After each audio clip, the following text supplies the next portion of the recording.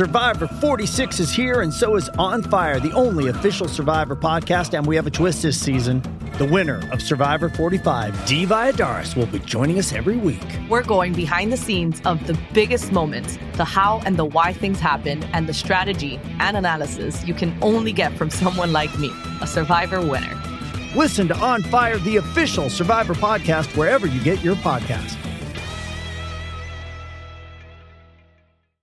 If you've got a thirst for knowledge that never quits, Brightside Podcasts are just what you need. Whether you're into recent discoveries, space exploration, true stories, or useful tips for self-improvement, psychology, gadgets, or just your day-to-day routine, there's something for everyone.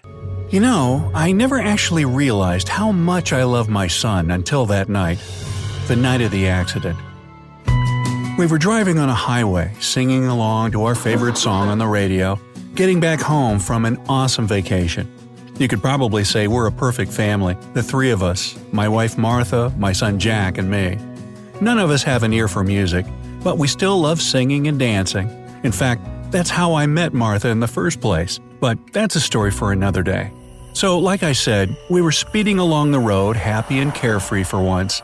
It was late evening, but the sky was still pretty bright and the air was crisp and clear. I was behind the wheel, my wife sat beside me, and Jack was in the backseat behind her. I never noticed that Jeep. The man who was driving it said he hadn't seen us either, but I don't know what to think.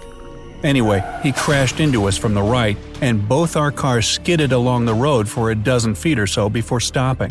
I passed out for a short while, striking the driver's window with my head, but otherwise unhurt. When I came to, I was afraid to look at my right, but I had to. My heart skipped a beat at first, but then I sighed shakily with relief. They were unconscious but alive.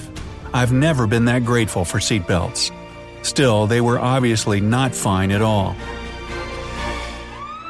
It turned out that the other driver had already called an ambulance while I'd been out cold, and they soon arrived and took us all in. Martha came to her senses in the car, but Jack didn't. The paramedic said it was all right, he was just knocked out. But I couldn't stop worrying. Yet there was little I could do, so I just held Martha and Jack's hands in mine and hoped for the best. In the hospital, after several long hours of restless wait, they said Martha was extremely lucky. She got away with nothing but a slight concussion and a few bruises. Big ones, granted, but still just bruises. I was ready to give the doctor a hug for that piece of news. I didn't do that, of course. I just smiled with relief and thanked her. She didn't smile back. It was then I knew something was wrong with Jack. Hey, it's Kaylee Cuoco for Priceline. Ready to go to your happy place for a happy price? Well, why didn't you say so? Just download the Priceline app right now and save up to 60% on hotels. So whether it's Cousin Kevin's Kazoo Concert in Kansas City, go Kevin, or Becky's Bachelorette Bash in Bermuda, you never have to miss a trip ever again. So download the Priceline app today. Your savings are waiting. Go to your happy place for a happy price. Go to your happy price, Priceline. It turned out to be his kidneys. The impact shook him so much that they were failing. He needed a transplant, and soon. I was petrified. I couldn't wrap my mind around the fact that my 15-year-old son was in critical condition. Both me and my wife took tests to see whether one of us was a match for him. I was. I had long talks with doctors about this operation. They explained everything to me, described the risks, but I only knew one thing. This was the least I could do for my son. So when they asked me the final time whether I was ready to donate one of my kidneys to Jack, my answer was a firm yes. They did more tests and I turned out to be healthy enough. The surgery was then scheduled for the following week when Jack was ready.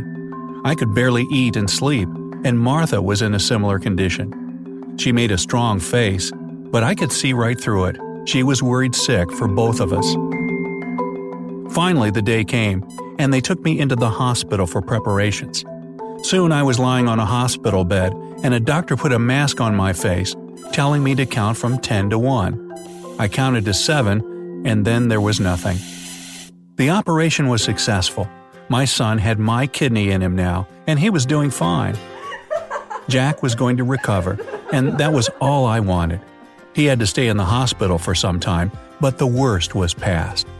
Martha sat there every day next to him on his bed, and they talked and talked like never before. I nearly cried with joy watching them. The two people I loved the most in my life. In 3 weeks' time, they released him at last.